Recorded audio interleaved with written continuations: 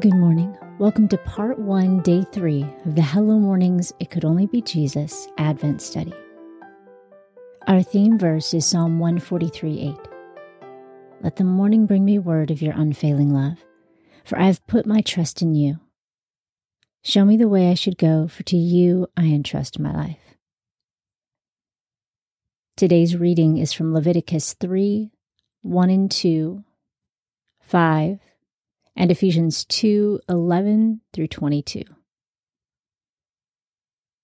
If his offering is a sacrifice of peace offerings, if he offers it from the herd, whether male or female, he shall offer it without defect before Yahweh. He shall lay his hand on the head of his offering and kill it at the door of the tent of meeting, and Aaron's sons, the priests, shall sprinkle blood around on the altar. Aaron's son shall burn it on the altar on the burnt offering, which is on the wood that is on the fire. It is an offering made by fire, of a pleasant aroma to Yahweh. Therefore remember that once you, the Gentiles in the flesh, who are called uncircumcision, by that which is called circumcision, in the flesh made by hands, that you were at that time separate from Christ, alienated from the commonwealth of Israel, and strangers from the covenants of the promise, having no hope and without God in the world. But now in Christ, you who once were far off are made near in the blood of Christ. For he is our peace, who made both one and broke down the middle wall of partition, having abolished in the flesh the hostility, the law of commandments contained in ordinances, that he might create in himself one new man of the two, making peace, and might reconcile them both in one body to God through the cross, having killed the hostility thereby. He came and preached peace to you who were far off and to those who were near. For through him we both have our access in one Spirit to the Father.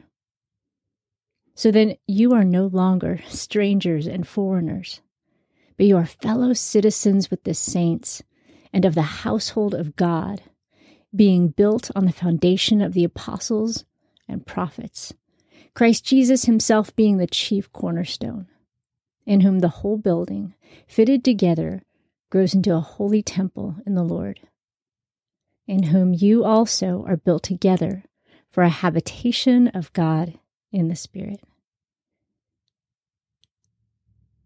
Today's commentary is by Ali Shah. Being cooped up in fall and winter, my daughters sometimes argued. The lack of peacefulness in the house disturbed me, so after dealing with their behavior, I would tell them, go make amends. Selfishly, I'll admit, I wanted to enjoy the tranquil ripples of their harmony.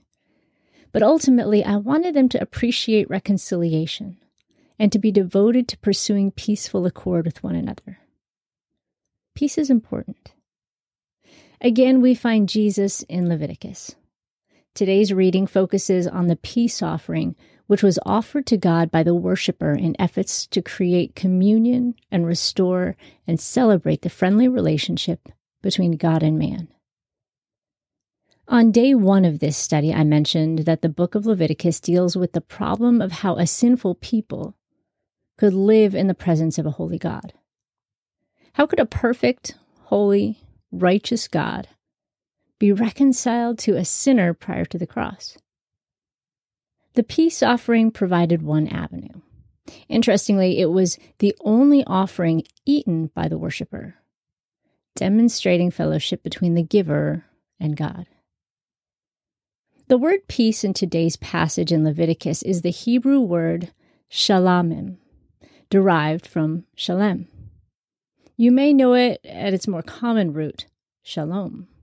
Shalom is a word replete with meaning that encompasses much more than the English word peace. Shalom carries the idea of completeness, soundness, welfare, prosperity, tranquility, quiet, contentment, and friendship, both with man and God. The Greek word for peace in the Ephesians passage is eirene. This word has extra beauty since it reflects the Hebrew meaning and may be derived from the verb eiro, which means to join. Peace joins us to God and each other. Just as the Israelites needed and celebrated a peaceful, reconciled state of spiritual completeness and friendship with God, so do we.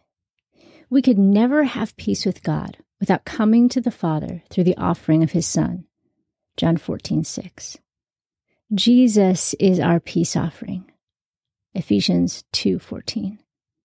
Without Him, we cannot be joined to the Father or joined together into Christ's body. From the moment Jesus was announced to the world, peace was promised.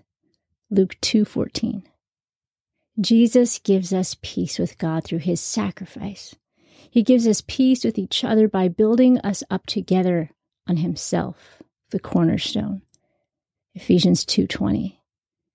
Though we may not always feel peaceful, we can rest in the truth that Jesus brought eternal peace to our souls. Praise God. Today's key verse is Ephesians 2:13 through 14a.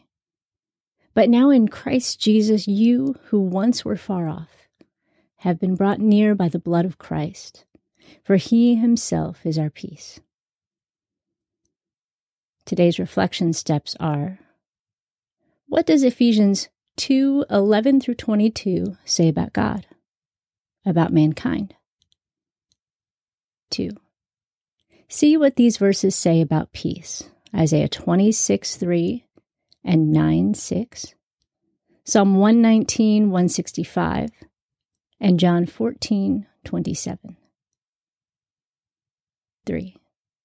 How did this offering foreshadow communion with God? Read 1 Corinthians 11:23 through 26. 4. What does it mean to you personally that Jesus is your peace? 5. The holidays can remind us of our need for peace. Thank God that He is your ultimate spiritual peace. Pray for those who need God's peace today.